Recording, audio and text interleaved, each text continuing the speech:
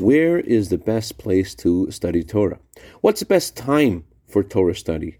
And at what point can I say, I got this, and I can move on to another subject? Good morning.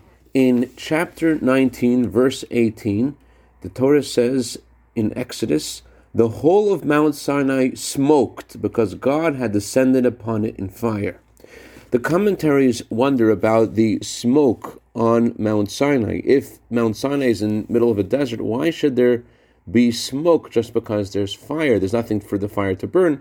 And the commentaries resort to explain that there must have been something growing on the mountain.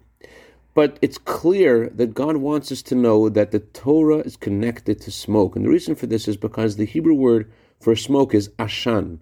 And ashan is an acronym for three words: Olam, Shana, Nefesh. Space, time, and soul. You might think that there are certain places that are conducive for Torah study and certain places where you can't study Torah. And therefore the Torah reminds us the Torah was given in smoke. It's given in Olam, in all of the world.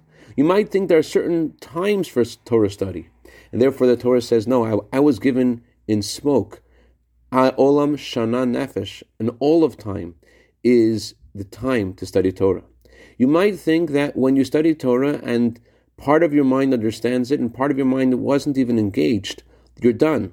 So the Torah says, I was given in smoke. Olam, Shana, Nefesh. Your whole soul has to be engaged in the study of Torah, and you're not finished just because you know the words. As Rashi tells us in the beginning of this week's Torah portion, put the Torah in front of your students. Make it make sense to them. Make them have ownership of it. Don't just be satisfied by repeating it 3 or 4 times. Olam, Shana, Nefesh. Give the Torah in smoke. I dedicate our minute of Torah today to Dorothy Melvin in honor of her birthday tonight for a year of bracha v'atzlacha b'gashmis u'ruchnis. Have a wonderful day.